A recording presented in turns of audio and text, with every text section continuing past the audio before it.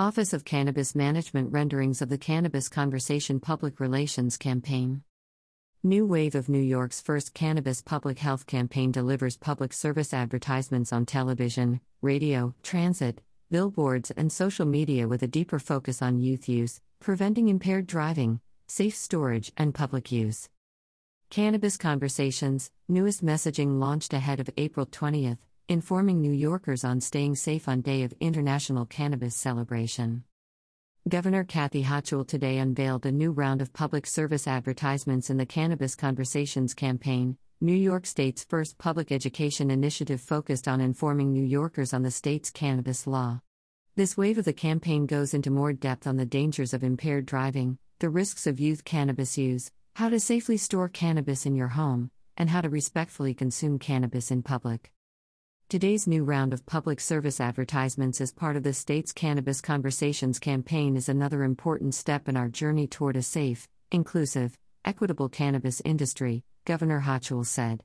Part of us building the strongest cannabis industry in the nation is making sure New Yorkers have relevant facts at their fingertips, and we remind all New Yorkers as they join 420 celebrations today that it's never safe to drive high, you shouldn't consume cannabis in disruptive ways, and cannabis can damage growing brains in youth.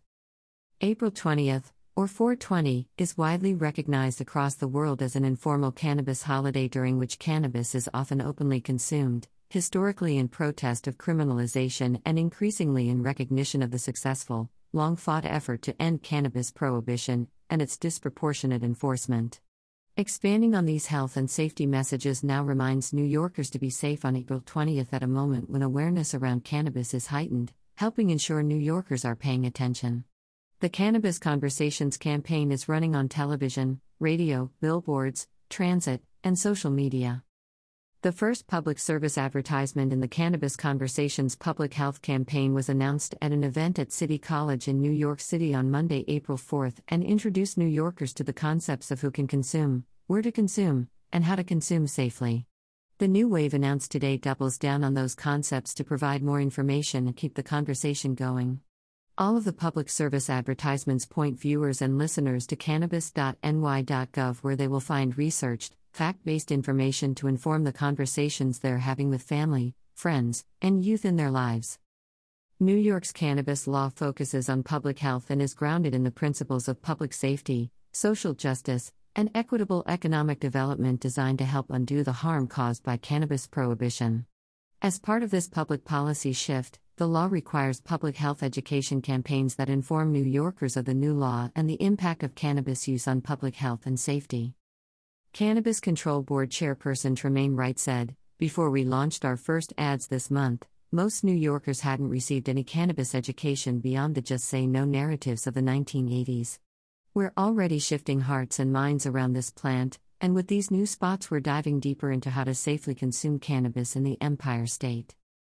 Office of Cannabis Management Executive Director Chris Alexander said, "As a parent of a young child, I know how important it is to safely store cannabis products and keep it out of their reach. And like all New Yorkers, I want our streets to be safe. Thanks to the new Cannabis Conversations ads we'll be running across the state, I'll be able to sleep easier knowing New Yorkers are being educated about the truths and potential risks around cannabis consumption." Executive Director of the New York State Association of County Health Officials Sarah Ravenhall MHA, Jess, said, "The Cannabis Conversations campaign is already raising awareness among New Yorkers around the health and safety risks of cannabis use, and it's encouraging to see the governor and the Office of Cannabis Management diving more deeply on youth use and other issues.